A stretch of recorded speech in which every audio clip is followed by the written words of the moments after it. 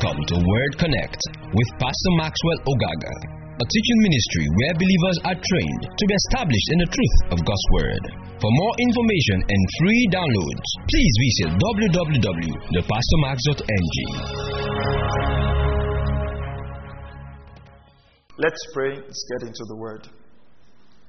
Father, thank you because I'm anointed to teach. Thank you because your people are anointed to receive. And together our faith is built up in the knowledge of the person of Jesus. I pray that light and understanding will come forth in and through your word. In Jesus' mighty name we pray. We're looking at the primary purpose of the fivefold ministry. Looking at the primary purpose of the fivefold ministry. And we started on Sunday and we talked about a very popular quote, which is, when the purpose of a thing is not known, abuse is what? Is inevitable. That means if you don't know the purpose of something, the tendency to abuse it is high. By default, you would abuse it. And so, let's go to Ephesians chapter 4. Ephesians chapter 4. And that's where we're building from. That's where we're learning from. Ephesians chapter 4 and verse 11. Ephesians chapter 4, verse 11. And he gave some as apostles,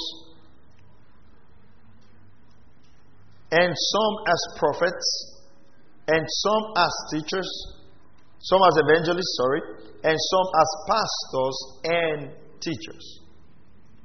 So, he gave some as apostles, and some as prophets, and some as evangelists, and some as pastors and teachers. We established last Sunday that not everybody is a pastor from the Word of God. Some people have been given the grace to stand in these offices and to stand in this function. Praise God. Some people have been given the grace to stand in these offices and to stand in these functions.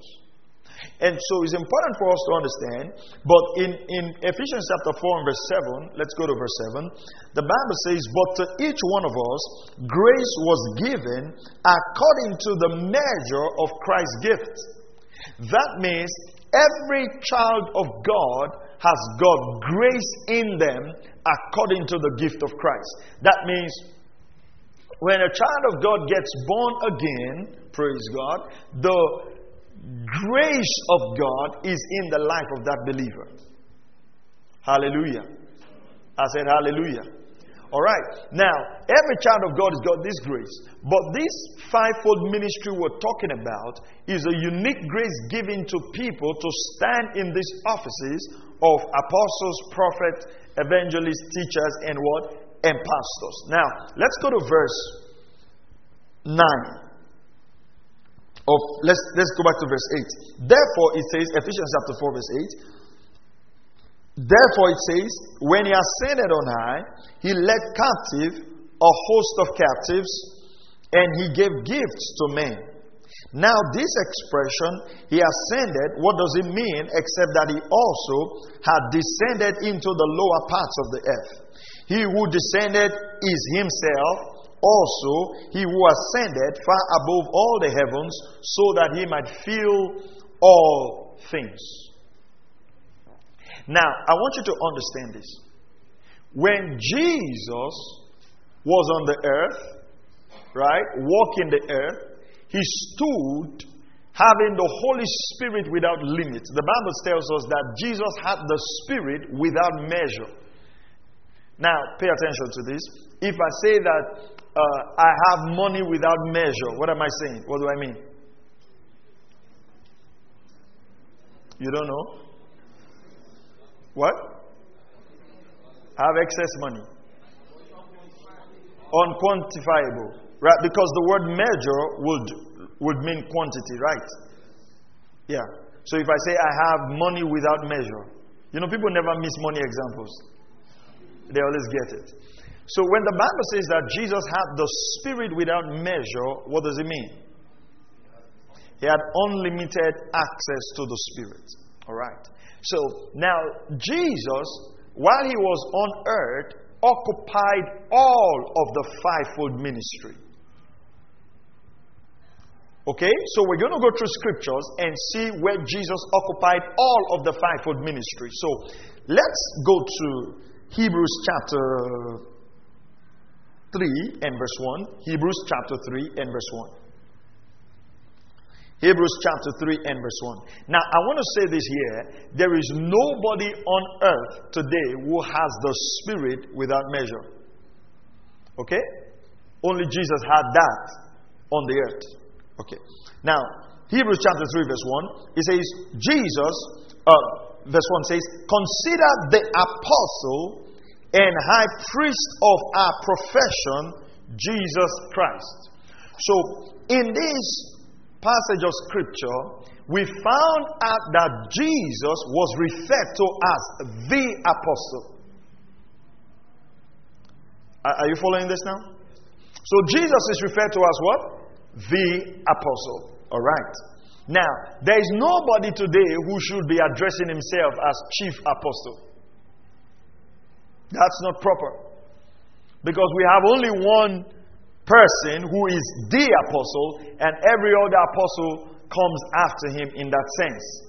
So the apostolic dimension in Jesus was released on certain people in the body of Christ to serve as apostles. Now, as the Lord helps us, we are going to take time to study these gifts individually to know what makes up an apostle, because sometimes people get these titles for themselves.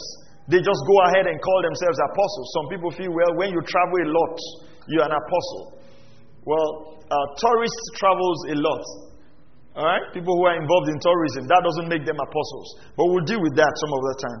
Now, in Deuteronomy chapter 18, verse 18, when Moses was talking about the Messianic prophecy, some of the prophecies that Jesus needed to fulfill to confirm that he was or he is the Messiah, in Deuteronomy chapter 18, verse 18, it says, I will raise up a prophet like you from among their fellow Israelites. I will put my words in his mouth, and he will tell the people everything I command him.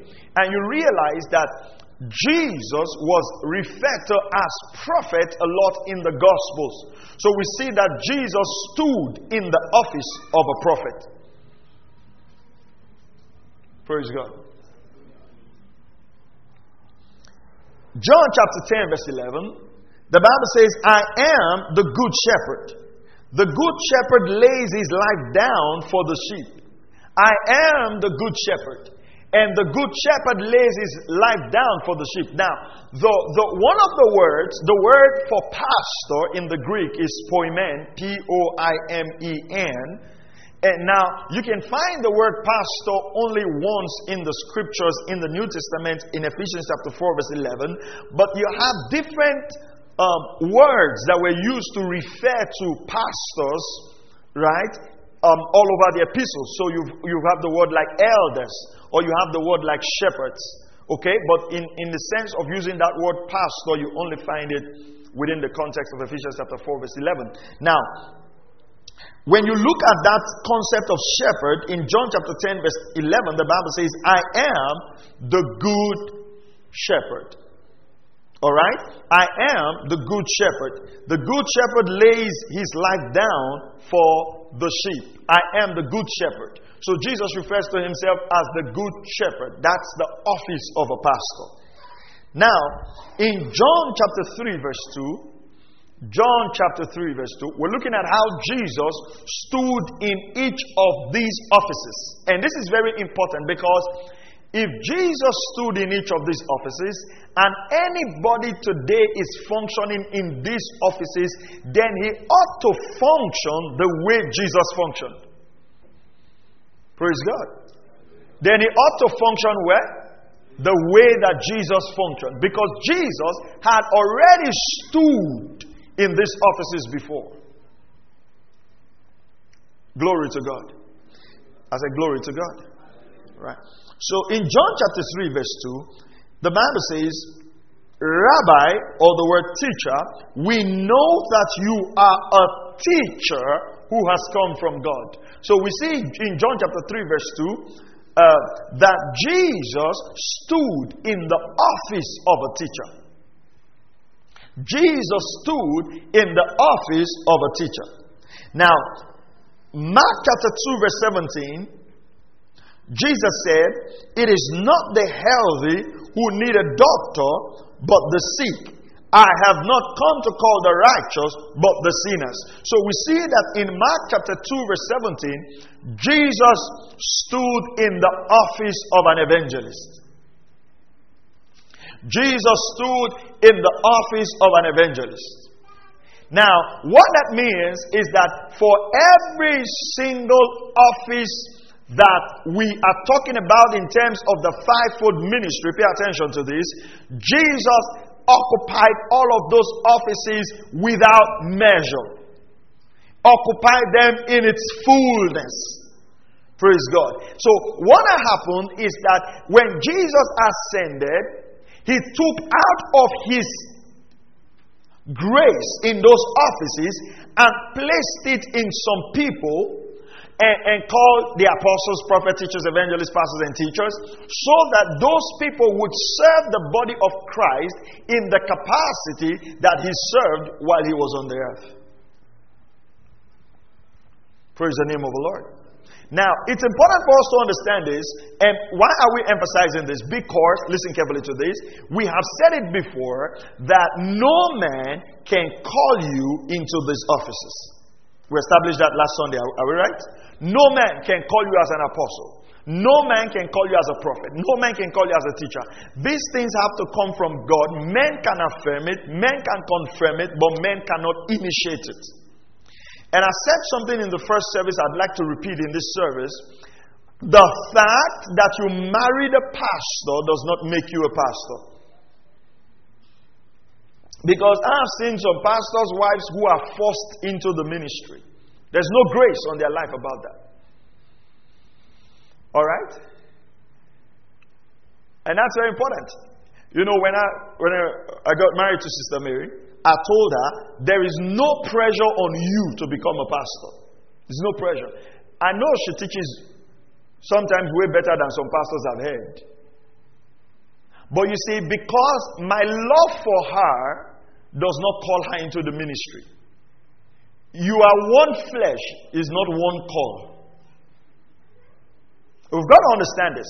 Because we've got pastors who are called and then they force their wife into offices that they shouldn't be in the first place, and there is no grace for it, because for each of these offices, God initiates a grace for it. Are you following what I'm saying?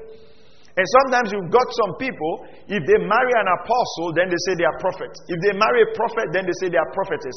This is not singular and plural, neither is it opposite and meaning.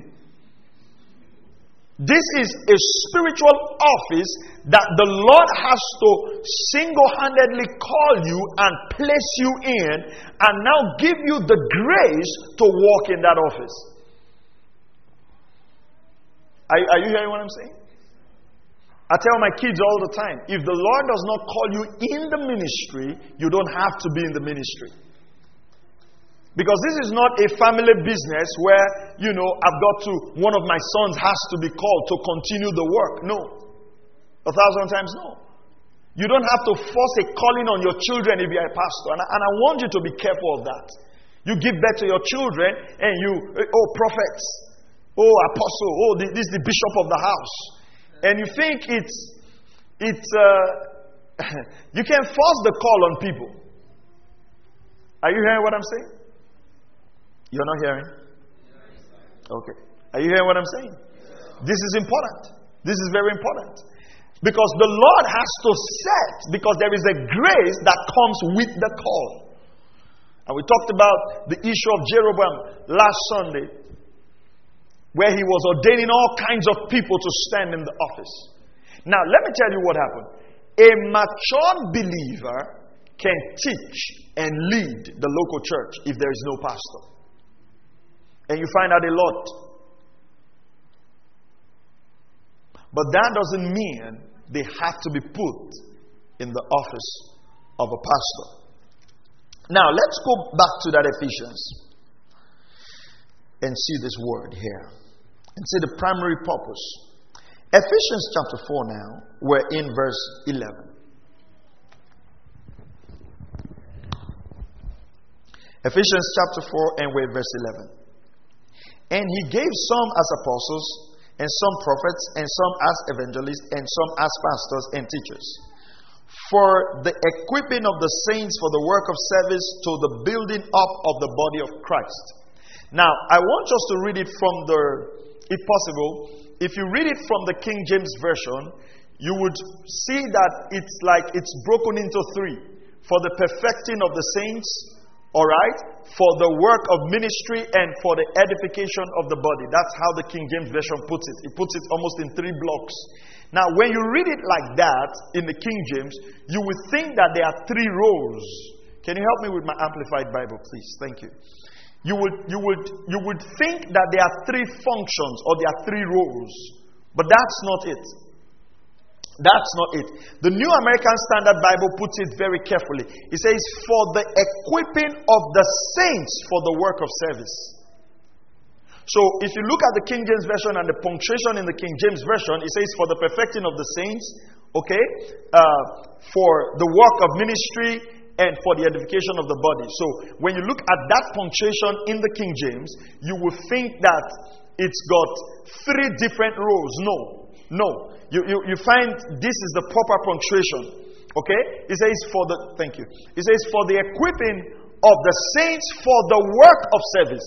That means the primary role, now listen carefully to this. The primary role of all of the fivefold ministry is outlined in this verse. The primary role for all of the fivefold ministry is outlined in this verse. What is that? The equipping of the saints for the work of service. The equipping of the saints for the work of what? Service. Now, let me give you an example. If I say, for instance, some of the members of this church are on the service team, I would say, if I say some of the members of this church are on the service team, that would mean that, for instance, if I have about 100 members, just about a few people are on the service team. Am I right? Am I right? That means I'm not referring to everybody. Am I correct by saying that? All right. Now, if I wanted this church to really be a strong church and for this church to be built up, okay? If I wanted this church to be a strong church and for this church to be built up, do you think that I would leave all the work to be done just on those few people who are members of the service team? What do you think? Do you think I'll leave all the work for them to do? Talk to me now. What do you think? No. What do you think I'd rather do? I want everybody, thank you, sir. I want everybody to participate in building the church. Right. Now, how will I get everybody to participate in building the church? I will take some of those service team members that I have, train them, and ask them to do what? To do what? To train everybody. So that everybody can get to build the church. Now, come to think of it. If the Lord has pastors and prophets and teachers and apostles and evangelists set up in the body, do you think the Lord just wants only these people to get the job done? No. 1,000 times no. Are you following? You need to follow this. Even I'll start from the beginning. And that's true. Are you following it? You need to get it. I mean, I'm not in a hurry to wrap up. I can start again. Do you want me to go over it again? Okay, so I'll start again. Okay. So, I've got a church. We've got 100 members. And I say some of those members are members of the service team. But I want to build a strong church. Can only a few people get the job done if we want to build a strong church? No. So what will I do? I'll take those people that I've trained and make sure they train everybody, because when everybody gets involved, then we can build a strong church quickly. Am I right? Now that's what the Lord did. He took some people out of the body of Christ, called them into this fivefold ministry. Now I want you to understand this, so that the saints are equipped for the work of service. Now listen carefully to this. Could you help me? I need someone there quickly, because of the King James and the New American Standard Bible. Let me just get that started. Let me have the King James version, and I'll show you something here. The King James version. I want to show you something here, because over time we've built a theology on that I want us to make a bit of adjustment to. So if you go to the King James version, it says, "For the perfecting of the saints." Okay? Now it says, "Comma, for the work of ministry." Now, when you read it that way, it looks like there are different things entirely. And then it says, comma again, "for the edifying of the body of Christ." But when you look at that, I don't want to go deeply into the Greek, but if you're looking at the Greek paraphrase of that, you would realize that comma is not supposed to be there. It's supposed to read, "for the perfecting of the saints, for the work of ministry, for the edifying of the body of Christ." Now, when you take out that comma, what you realize is that the perfecting of the saints is so they can do the work of ministry. Do you follow it? Because in verse 7 of Ephesians chapter 4, the Bible had already told us that every saint is given a grace. Now, did you understand that? Do you get it? Okay. In Ephesians chapter 4 verse 7, it says, "The measure of Christ's grace has been given to every saint." Then in verse 11, it now says, "Out of all the saints, some have been called to be pastors." What that means is that you cannot be a pastor, first of all, if you're not a saint. That means if you're not a believer, the Lord cannot call you to become a pastor. So, all of us have the grace given to us. Then He chooses some of us to occupy these offices. And then, what's the purpose? The purpose is not that the pastor should do the work of ministry. That's what I want you to get today. It is, go back. It's to perfect the saints for the work of ministry, to the intent that the body of Christ is edified. The word edified in the Greek is okodomio. It means to build up. O-I-K-A-D-A-M-E-O-O-O. It means to build up. It's like building up an edifice. Now, go back to the New American Standard Version. And I think we're done with the King James. Now, the word perfecting there is equipping. It means karatismo. It means to equip, to build up, or to mend. Now, if you look at the way the New American Standard punctuates it, it's very accurate. It says, "For the equipping of the saints for the work of service." For the equipping of the saints for the work of service. So what's the primary role of the prophet? To equip. Come on now, you can't get this. This is open book test. You can't fail this. The answer is right there in front of you. But you just have to say it. What's the primary purpose of the prophet? To equip the saints for what? What's the primary purpose of the teacher? The primary purpose of the pastor? The primary purpose of the apostle? So the primary purpose of the fivefold ministry are not to be superstars, they are to be equippers. Because it is when we are all equipped for service that the body of Christ is built up. Let me read the Amplified Version. Ephesians chapter 4. If you have the Amplified Version, you can turn there. Some of you have multiple. I still like hard copy Bibles. I don't know why. I like paper. Ephesians 4, verse 12. Verse 12, the Amplified Version. It says, his intention was the perfecting. Now, that word perfecting there is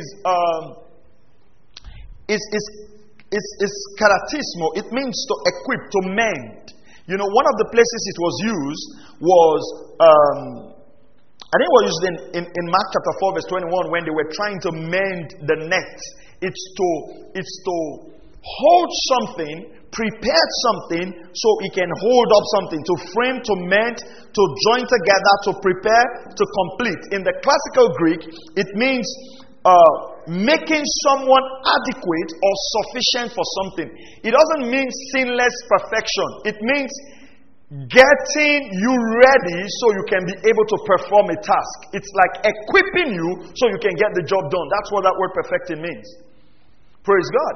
Now, the Amplified says, his intention was the perfecting or and the full equipping of the saints, his consecrated people, that they should do the work of ministering towards building up Christ's body, the church. So, the primary role when God set the ministries in place is so that, listen, come on, when you come to church every week, you're built up, you're being taught the word of God, and you take what you've been built up with, you minister to one another, you minister to people at your workplace, and what's happening? The whole body of Christ is being built up. Now, if you go to the gym, imagine you go to the gym, right? You go to the gym, and they said, oh, you want to carry weight, dumbbells, you want to build your muscles. And every day, you just carry the dumbbell on this hand. Right? Every day. For 1 year. What's going to happen? What do you think will happen? You know you're going to walk like this, right? All hair filled with muscles and the whole of your body flappy. Do you think that would be the best picture of the kind of person you want to be like? No. So if you go to the gym, if you go to a proper gym, not the one at your backyard, if you go to a proper gym, they'll tell you, well, you're building your upper body today, you're building your lower body. They'll try to build the whole body. And that's what we try to do in the body of Christ. We've got people who become superstars, and it's like you have one hand swollen, well toned, and the rest of the body is flappy. They can't do anything. And that's not the picture of the body that God wants. The picture of the body that God wants is every saint is equipped to be able to do the work of ministry. An example came into my spirit. I was thinking about it in the office. When Apollos came, the Bible says Apollos was eloquent in Scripture. But he knew only the baptism of John. He came to the temple. Apollos was like the guest speaker. Came to the temple, preached. He was eloquent. Bam, preach. And he said a couple took him aside. Priscilla and Aquila. They took him aside. And they expanded to him more accurately the way of God. Whew. That's challenging. Priscilla and Aquila were not pastors. They were just members in the church. And this guest minister comes, bam, teaches. Eloquent. But he had a limitation. He understood only the baptism of John. He didn't know that the gospel had passed that stage. People can be eloquent in error. Sometimes, and that's why sometimes if you have a very charismatic preacher, even if he's preaching a lie, sometimes you don't know. Because you're just carried away by his eloquence. And that's most times people are comfortable with hearing messages where there are not a lot of scriptures. Because people can say some things. Right? You know the popular one? God is going to turn your mess into a message. There's one message in the scriptures. What's that message? You don't know the message. It's the gospel of our Lord Jesus Christ. Because what now happens is when we tell people that, people now come to the pulpit and start teaching their experience as the word of God and start using their experience to teach. And that's one of the problems you have a lot with relationship teachings. Because every relationship teacher puts his experience first before the word of God. Every marriage teacher puts his experience first before the word of God. Are you hearing what I'm saying? If you are called to teach, teach the word. Praise the name of the Lord. I said, praise the name of the Lord. I said again, praise the name of the Lord. Well, let's leave that. For the equipping of the saints for the work of service. So, God doesn't want people just one big superstar in the body. That doesn't build the body.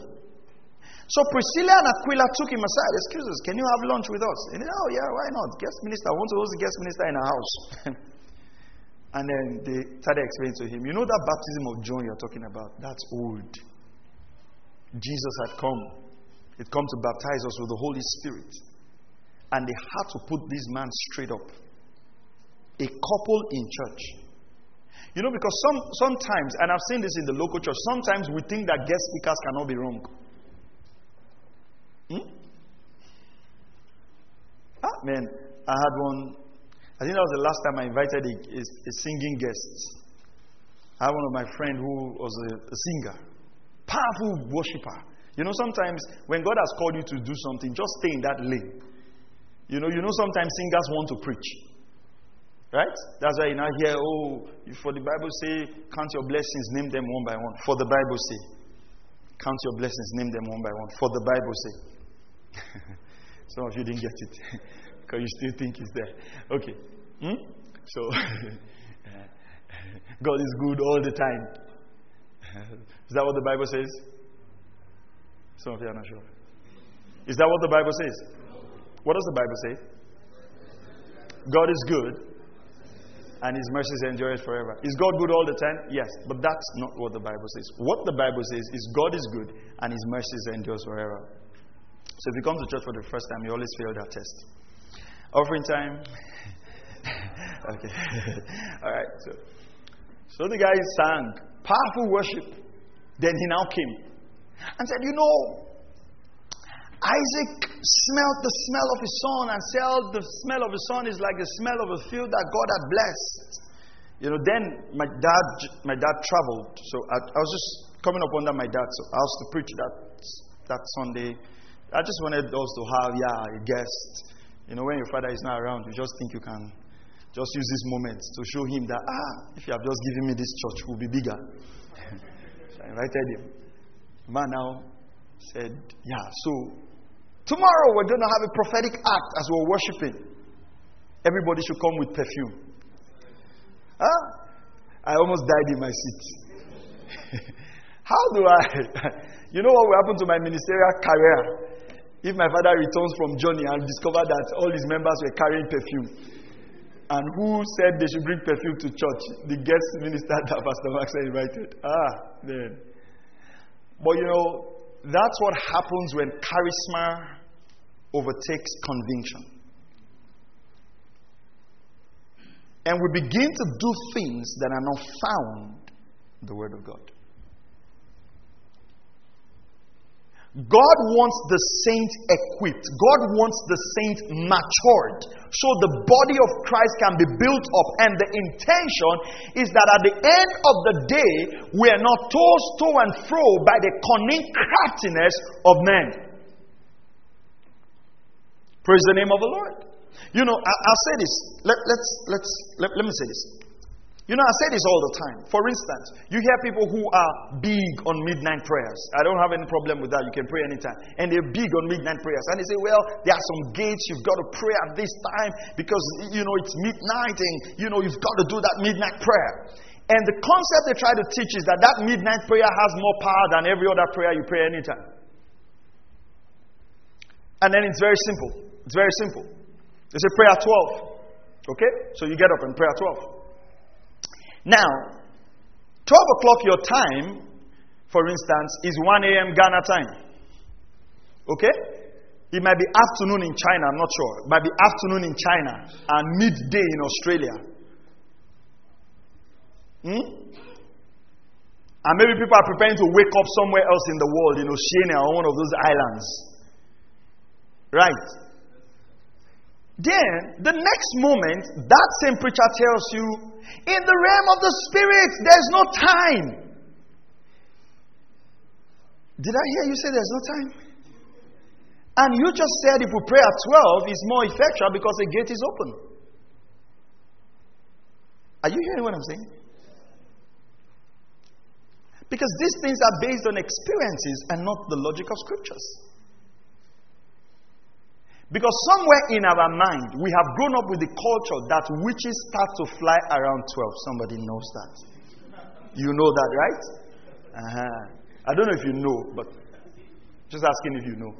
Because somewhere in our mind, Around 12, when people want to sleep, that's when they are preparing to fly. So we've got to find a theology to combat them when they want to fly, to hold them down. You are not going anywhere. So we have to preach a message, and when you hear that message, listen carefully to me, when you hear that message, it lands on the subconscious of your culture, so it makes sense. But it's not the truth of scriptures. So what happens? People remain immature. Are you hearing what I'm saying? Are you hearing what I'm saying? I'll give you an example. Somebody says he dies. And then he went to hell. And then a preacher who doesn't know what he's doing will put those people in the pulpit and say they should share with the body of Christ. So he said he went to hell, and then he saw somebody wearing trousers. Okay. Now you've taught the people that hell burns with fire. And now this particular person saw someone in hell with their trouser intact. So that means that trouser was fire resistant. Not only that, the person had earrings. And that's why they went to hell. So the person finally made it. With trouser and earrings to hell. Even with wig. And the wig wasn't burnt. And is in hell. Then the next Sunday you come on the pulpit and you say, you know what? When you die, you're not taking anything out of this world. Only your spirit will go to God. All these things you have, all these things you are killing yourself for, you will not take anything out of this world. Only your spirit empty like that. The next Sunday, you bring another person. Do you know this guy just went to hell? And he saw somebody's hell. Come and tell them. Come and tell them. And the guy said, I went to hell. And I saw this brother with trousers. I saw this sister with earrings. He said, oh, let's repent. Because you're teaching experiences. You're not teaching the word. Even when Lazarus and the rich man in that parable were seen in the bosom of Abraham, and the rich man said, send people from here to go and warn my brothers. Jesus said, they have the prophets with them. If they would not listen to the prophets, they would not listen to those who have come from the dead. We're not to give the platforms to people who rose from the dead to share their testimonies to convert people. The living have an assignment to preach the gospel. You preach the gospel and get people born again. That's why those ministries don't last. But it's very fascinating. Because it's immaturity. Because saints are not being equipped. Saints are not being equipped. Someone says, so are you saying that they didn't go to hell? I don't care where they went to. That's none of my business. They can go anywhere. When you have overfed and you died, I mean, you can see anything. You can see anything you want to see. Listen, there is nothing you see that will contradict the written word.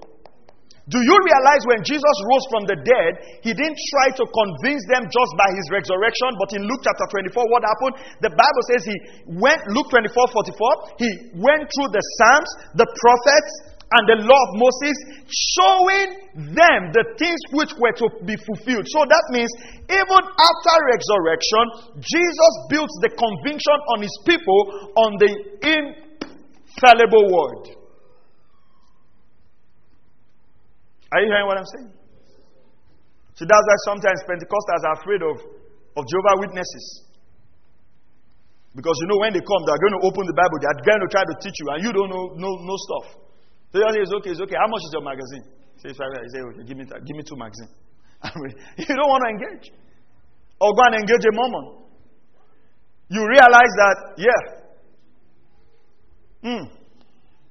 How do you know Jesus is the Son of God? You want to argue with God? You want to argue with God? Fire will burn you. You know, our logic in Pentecost is just threatening people. Oh, you say Jesus is not God. You say Jesus is not God. Don't worry, let the rapture come. You will go to hell. There's no understanding. There's no conviction. Because we're raised in entertainment, not education. Are you hearing what I'm saying? You know, sometimes I even laugh. People say they're going for all night to go and pray all night. They will watch drama. Drama, special number. Security people will come and do their presentation. Teenagers will come and do their ballet dance. Out of 9 hours, they'll pray for 2 hours and use the remaining hours just watching different types of dance.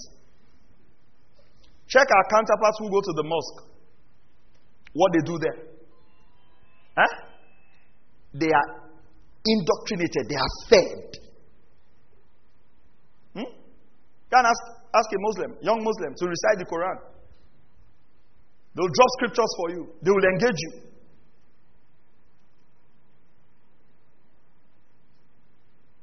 We have to restore the body of Christ back to proper alignment. And which is what? Priority of the word. Priority of equipping. And I want you to take it as a challenge in your life that you be a believer who understands the word, who learns the word. So this is the purpose of the fivefold ministry. This is the purpose why God gave pastors, so that they are equipped, so that everybody can come to maturity. God doesn't want an immature child in His church. And that means that pastors and leaders and prophets got to fix this by equipping the saints. When you sit under the ministry of a prophet, what he should do is he should activate the prophetic dimension in your life, so that when things want to go wrong in your life, you can walk in that discernment. It's not for him to prophesy over you all the days of your life. Jesus didn't even do that to the disciples. Praise the name of the Lord Jesus. Are you still here? All right. Now, let's look at this. What's the goal? The goal of the body of Christ is very clear. The goal of the body of Christ is very clear. The goal is that the entire body will grow to unity, will grow to maturity and Christ likeness. And Christ likeness. Let's go to Colossians 1:28. The funny ones we have is the one that will come and tell you that he was number 2 in the marine kingdom. He had airplane in the marine kingdom. He had wife in the marine kingdom. He has children in the marine kingdom. He has upstairs and duplex in the marine kingdom. And then you come out in real life, you are staying in one room. If you have sense, will you not just stay in the marine kingdom? You are vice president in marine world. You have a airplane there. If you are not fools, will you not just stay in the marine world where you have a reply, you have private, there you now come down, you're begging for transport. And then they will allow that nonsense to occupy God's children. All those videos you watch, go and delete them. God has given you His word to learn about Him. Are you hearing what I'm saying? Let's think about it. Do you think God is not wise? That in everything God could have left, He left His word. You know, it's possible for the Lord to just make sure that where Jesus rose from the dead, that's just it. Everybody wants to get born again. You will just go there and you will just feel something in your spirit and get born again. Don't you think it's possible that way? It is. But why did God leave His word? And the challenge is because and I want to say this. As we began to move from Orthodox Christianity to charismatic Christianity, listen very carefully, which of course, the baptism of the Holy Ghost and all of that, we became more, because we wanted to flow with the Spirit, we became so Spirit conscious, we threw away the depth of the study of God's Word. So the first thing we did in church, when we came into our charismatic season, was to throw away Sunday school because we didn't have time. Alright? Are you here? Am I right or wrong? Yeah, because we didn't have time. You know how Sunday school is. You study patience. Where are all the places used for patience in the scriptures? You would ask question. Your teacher would ask you. We engaged those Sunday school. We threw that away.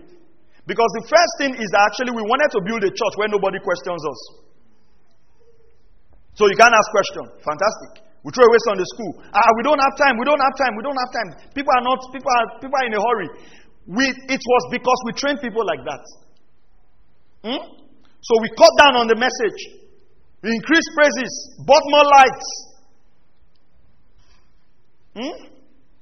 Went spiritual experience. So somebody would just come, praise the Lord. I was in a dream yesterday night, 2 o'clock. God called me by my first name and He told me, I've given you this, I've given you that. I say, wow, I'm mesmerized. And then every other person feels like they can't have that kind of encounter with God. And then they are now dependent on that encounter. So why did Jesus die? Why did he shed his blood for every one of us if we cannot come to that place of maturity? You see what Peter told the man at the beautiful gate? He says, silver and gold have I none, but what I have, I give unto you. In the name of Jesus of Nazareth, rise up and walk. That means Peter now had something that Jesus had. Are you following this? Peter could preach the gospel. And when Peter was preaching the gospel, he did not say, I'm preaching to you. I walked with Jesus. Were you there when he multiplied loaves? Were you there when he raised the dead? Peter didn't preach that on the day of Pentecost. Peter went to the scriptures. You know, I know some of you have not read the message that Peter preached on that day. Have you read the message? When I say Peter didn't preach that, he said, okay. So what did Peter preach? Can we read Peter's sermon on the day of Pentecost? Look at what Peter preached. Acts chapter 2. I know some of you haven't paid attention to that. Peter didn't preach his experience on the day of Pentecost. He preached the gospel, preached the word. Brother Hagin told everybody in the healing revival, he says, when your ministry is dead and gone, I'll still be here because I'm building on the word. And Brother Hagin built his ministry on the word. Until today, Kenneth Hagin Ministries is still continuing. Some of the strongest prophets that walked in the healing revival, their ministries are no more because they built on experience, not the word. Look at this. Let's read Peter's sermon. But Peter, taking his stand with the 11, raised his voice and declared to them, men of Judah and all you who live in Jerusalem, let this be known to you and give heed to my words. Peter is preaching now. Please pay attention to this. Acts chapter 2, verse 15. For these men are not drunk as you suppose, for it is only the third hour of the day. Verse 16. But this is what was spoken of through the prophet Joel. So look at this now. You remember the book of Acts was not there. So Peter goes to Joel, goes to the prophet. He's quoting the prophet now. And it shall be in the last days. God says that I'll pour forth my spirit on all mankind. And I've used this to joke with Bible students. If Peter said on the day of Pentecost was the last days, that means we didn't just get into the last days. Come on now. But it's here now. Peter said, that day, he says, in the last day, I'll pour out of my spirit. And that's what happened. So that means as of when Peter was there, it was the last day. So you didn't just enter the last day during the Y2K. Okay. And your sons and your daughters shall prophesy, and your young men shall see visions, and your old men shall dream dreams. Even on my bond slave, both men and women, I will in those days pour forth of my spirit, and they shall prophesy. And I'll grant wonders in the sky, and signs on the earth below, blood and fire and vapor of smoke. The sun will be turned into darkness, and the moon into blood before the great and glorious day of the Lord shall come. And it shall be that everyone who calls on the name of the Lord will be saved. Verse 22. Men of Israel, listen to these words. Jesus of Nazareth, a man attested. The word attested is confirmed, is accredited. Attested to you by God with miracles and wonders and signs which God performed through him in your midst, just so you yourself know. This man, delivered over by the predetermined plan and foreknowledge of God, you nailed to a cross by the hands of the godless men and put him to death. But God raised him up again, putting an end to the agony of death, since it was impossible for him to be held in his power. For David says of him, he just quoted the prophet in Joel. Now, he's quoting the Psalms. David said, I saw the Lord always in my presence, for he's at my right hand, so that I will not be shaken. Therefore my heart was glad and my tongue exalted. Moreover, my flesh also will live in hope, because you will not abandon my soul to Hades, nor allow your Holy One to undergo decay. So when David was saying this in the book of Psalms, he was talking about Jesus. Are you following this? Are you still here? All right, let's read on. You have made known to me the ways of life. You will make me full of gladness with your presence. Verse 29. Brethren, I may confidently say to you regarding the patriarch David, that he both died and was buried, and his tomb is with us to this day. And so because he was a prophet, he called David a prophet. Okay. And knew that God had sworn to him with an oath to sit one of his descendants on the throne. Now I was quoting 2 Samuel chapter 7 verse 12. He looked ahead and spoke of the resurrection of Christ, that he was neither abandoned to Hades, nor his flesh sick corruption. So when David said this, David had in his mind the picture of Jesus. Then he looked and spoke of the resurrection of Christ, that he was neither abandoned to Hades, nor did his flesh suffer decay. This Jesus God raised up again, to which we are all witnesses.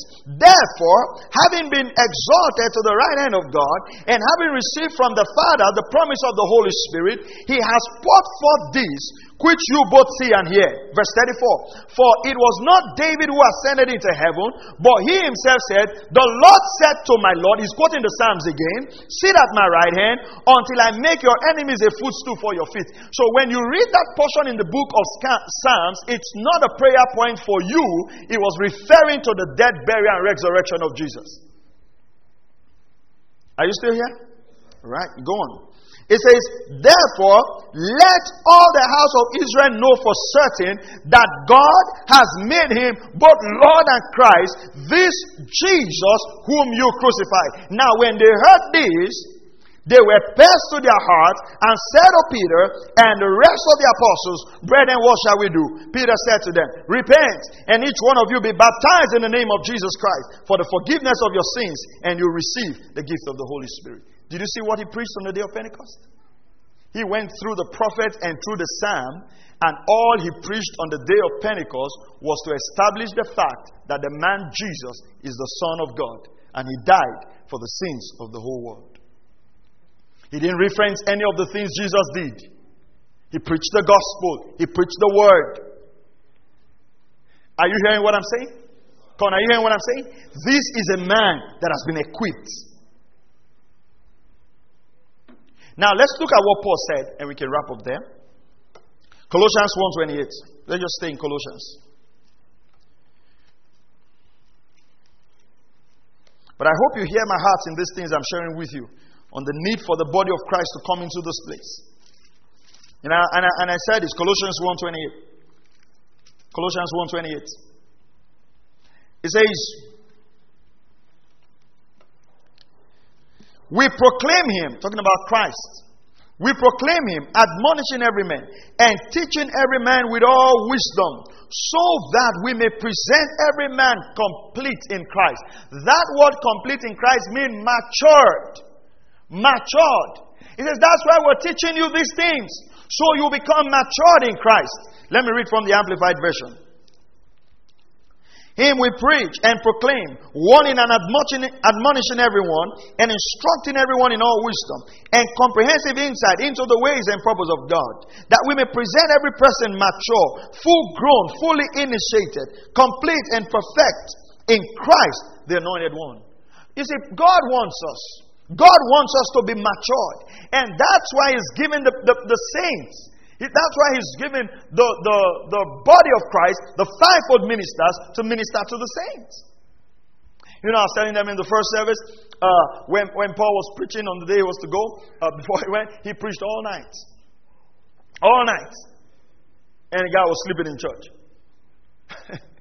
So you're not the first guy to sleep in church. You've got a brother in the Bible. And then the guy fell off, bam, and died. You know, I was just thinking, when the guy fell off and died, he can't deny that he wasn't sleeping. It was too late already. And then they went there, raised him from the dead. Bam, raised him from the dead. Do you realize they didn't allow the guy to share his testimony? Are you here or you're going home? Do you realize they didn't allow the guy to share his testimony? Imagine if we had a church service, someone passes on, God forbid, get them raised up from the dead. You know we will not preach again. What's going to happen? Everybody going to dance. Whoa, Papa. Whoa. He said, come. When you died, what did you see? I fell. I saw step. I saw house. And they gave me key. And then I heard people calling me, come back. It's not your time. Come back. It's not your time. Come back. I turned. I saw Pastor calling me, come. And I came and I saw water on my body. No. They kept the guy somewhere and Paul continued teaching. Two things happening. Number one, they prioritized the word over that. And number two, they were used to seeing miracles. It was not a big deal.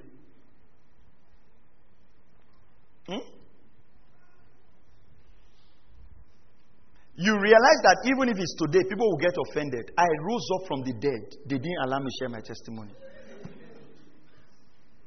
Am I saying that those miracles should not be celebrated, not at the expense of instructing God's people?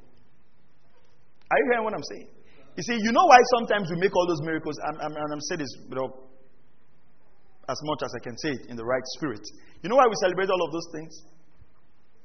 Because sometimes that's what becomes the attraction. Not the word. Not the word. But can you imagine if every day we are equipped and each one of you is performing miracles in your offices every day? At least in a week you're seeing miracle. You see a dead raised. You see somebody healed. You see a blind eye open. Do you understand what I'm saying? Do you think like our Sunday service will be filled with testimonies of miracles? Not really. Imagine somebody asking you, do you have any testimonies to share? So you're like, which one? I raised like 2 dead people and healed 2 blind eyes. Which of them do you need? And then brother say, oh well, I did like 4. It's commonplace. It should be commonplace.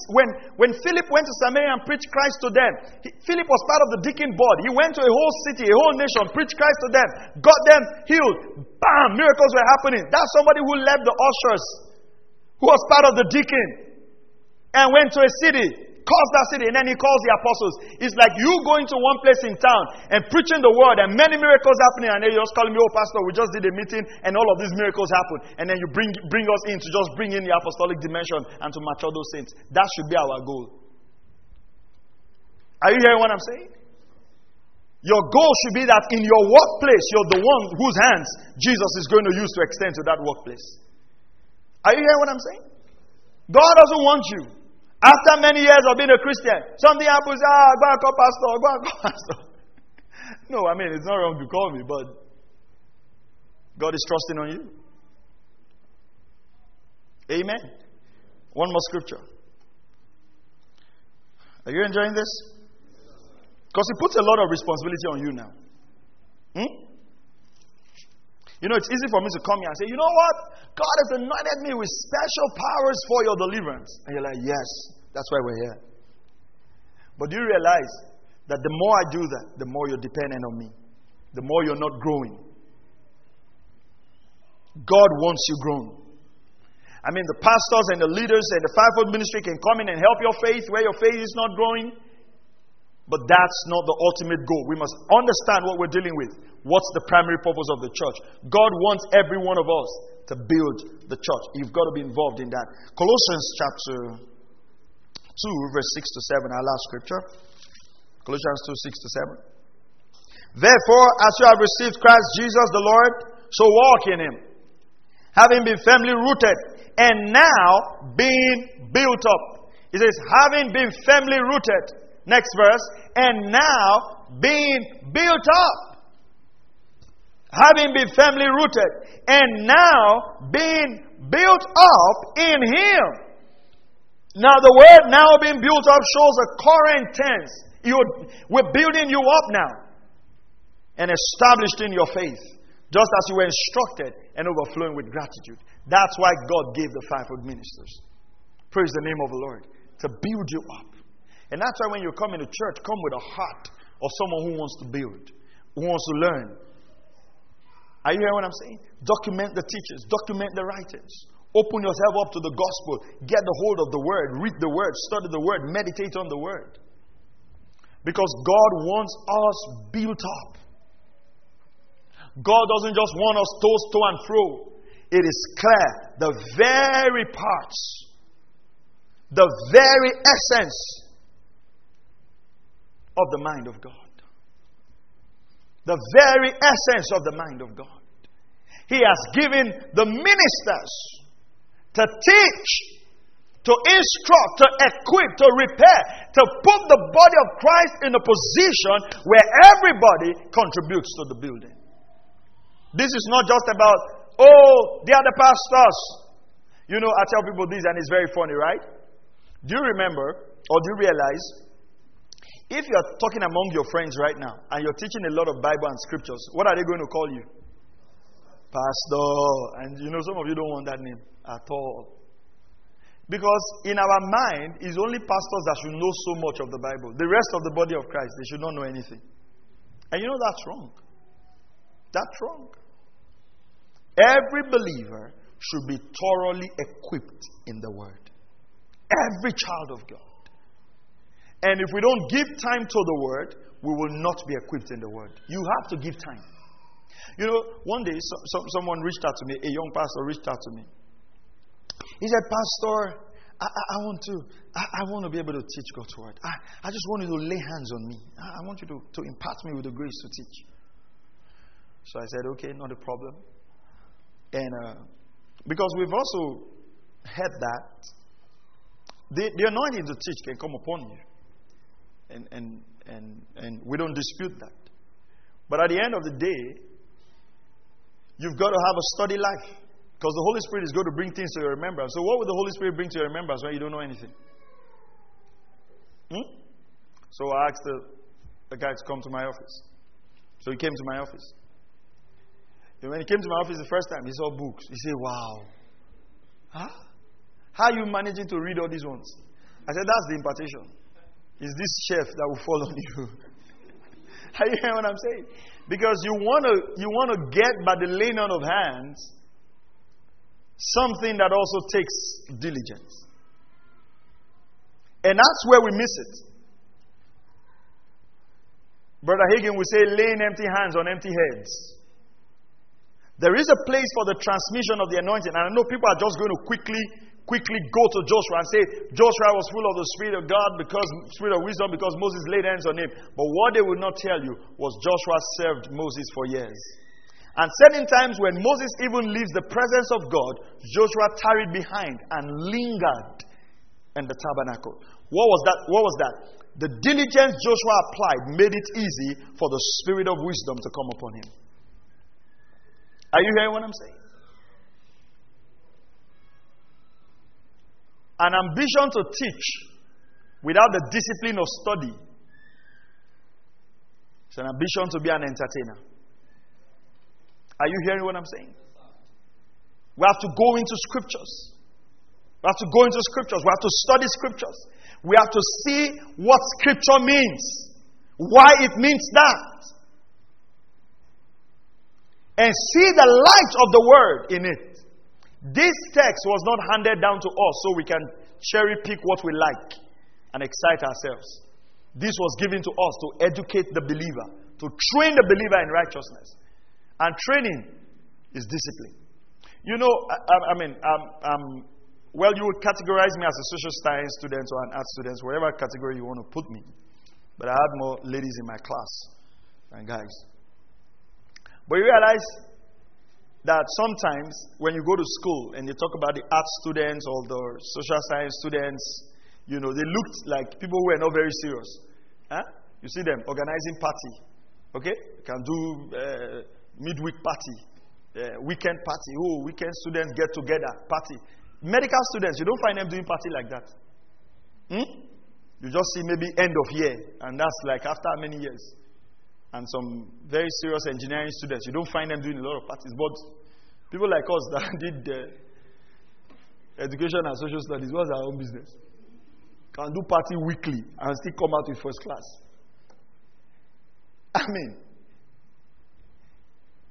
if you are actually going to train the body of Christ for precision and accuracy and kingdom building, we have to be more serious with the Word of God. We cannot build churches that are based on just entertainment and not on education. Are you hearing what I'm saying? We have to be deliberate. And this involves both preachers and members.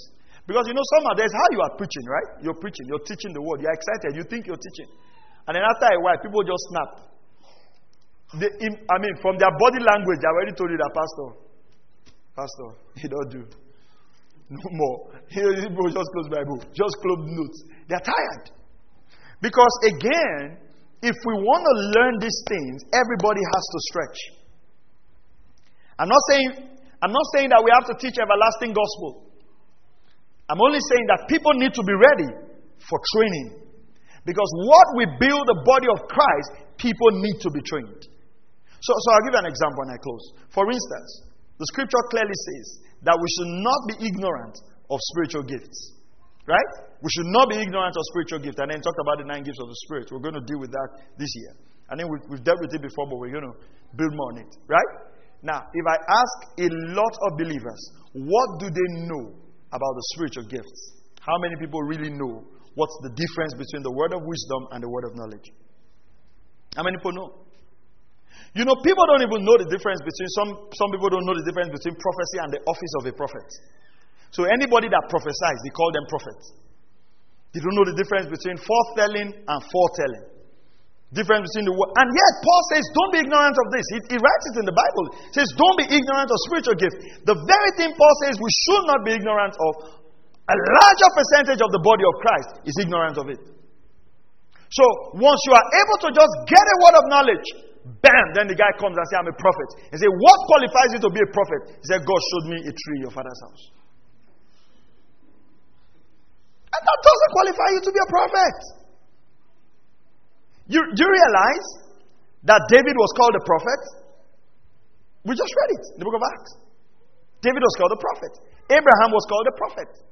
Why were these two people called a prophet? Because they understood the mind and the purpose of God for the ages to come. How many prophets do we have in the body of Christ that don't know what God is doing with the body of Christ?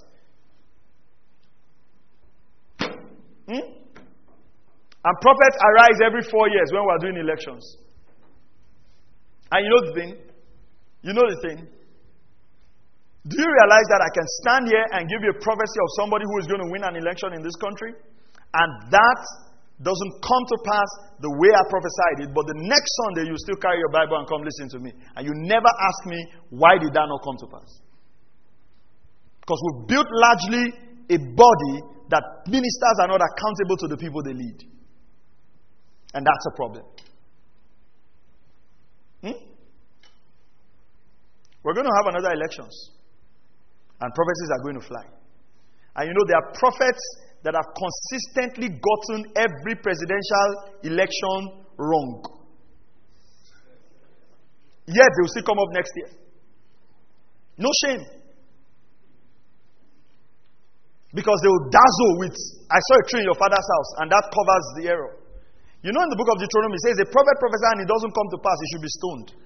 Read your scriptures. Because the words of a prophet are not to be words that are taken lightly. And how did we get into all this mess? People began to take their prophetic gift and began to prophesy scores of football matches. Reduce what God has given to build the body of Christ to become entertainment. Liverpool is playing. Should I tell you what will happen? Say, yes, Papa. I say, Liverpool will win 4-1. And then Liverpool wins. I say, wow, the man prophesied it.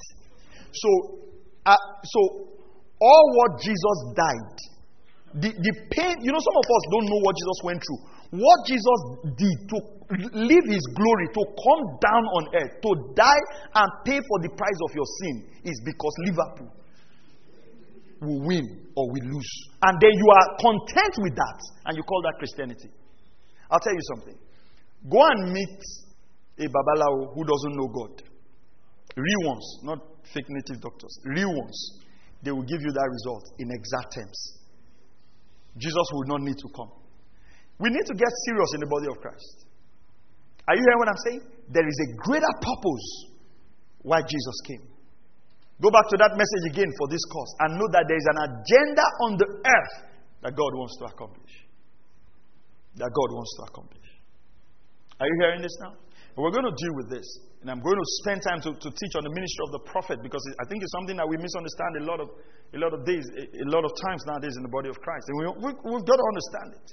We've got to understand it. Praise God. You realize Jesus said, no prophet was greater than John the Baptist. Huh? Hello, church. Don't worry, this is the last example. A good preacher should have 3 closings. This is the final one. Do you realize John the Baptist? What did the Bible say about John the Baptist? Was the greatest prophet. In your estimation, leave Jesus Christ now. In your own estimation, John the Baptist and Elijah, who was greater? Your own rating, not Jesus. Let's be honest. Who was greater? Elijah, man. That guy could call down fire. And then Elisha, they called him Barhead. The guy brought this thing. And you don't insult the man of God. Say Barhead. You know, Some men of God are anointed, but no compassion. Children call you Bahead. The guy brought beer, killed all of them. No concern about what the mothers will feel. Say, where's my child? Say, he's in the beer's belly. What happened? Say, call me Bahead. And then the mother's like, okay.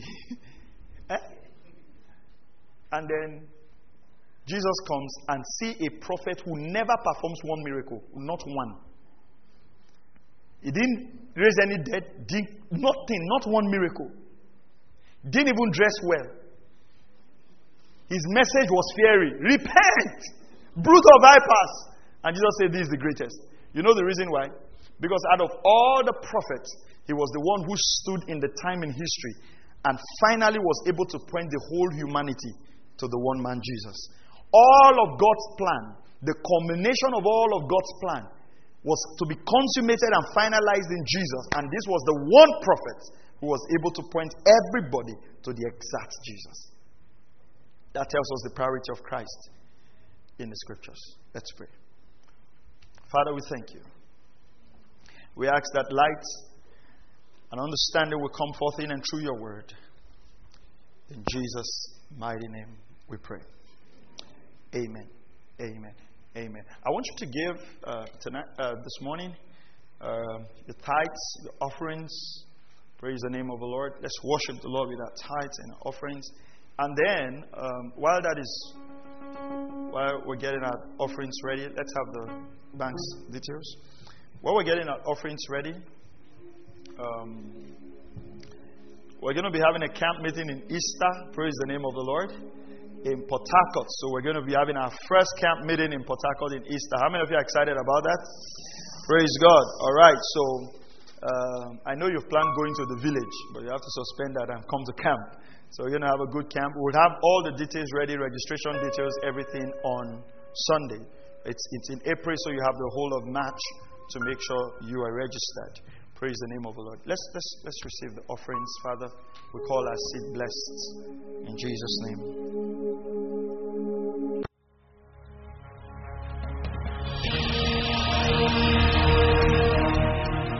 Thank you for listening to Word Connect with Pastor Maxwell Ogaga. We encourage you to share this message with your friends and loved ones. For more information and free downloads, please visit www.pastormax.ng. We would like to hear from you. Send us an email, info@pastormax.ng, or you can call 0805 888 7575. God bless you.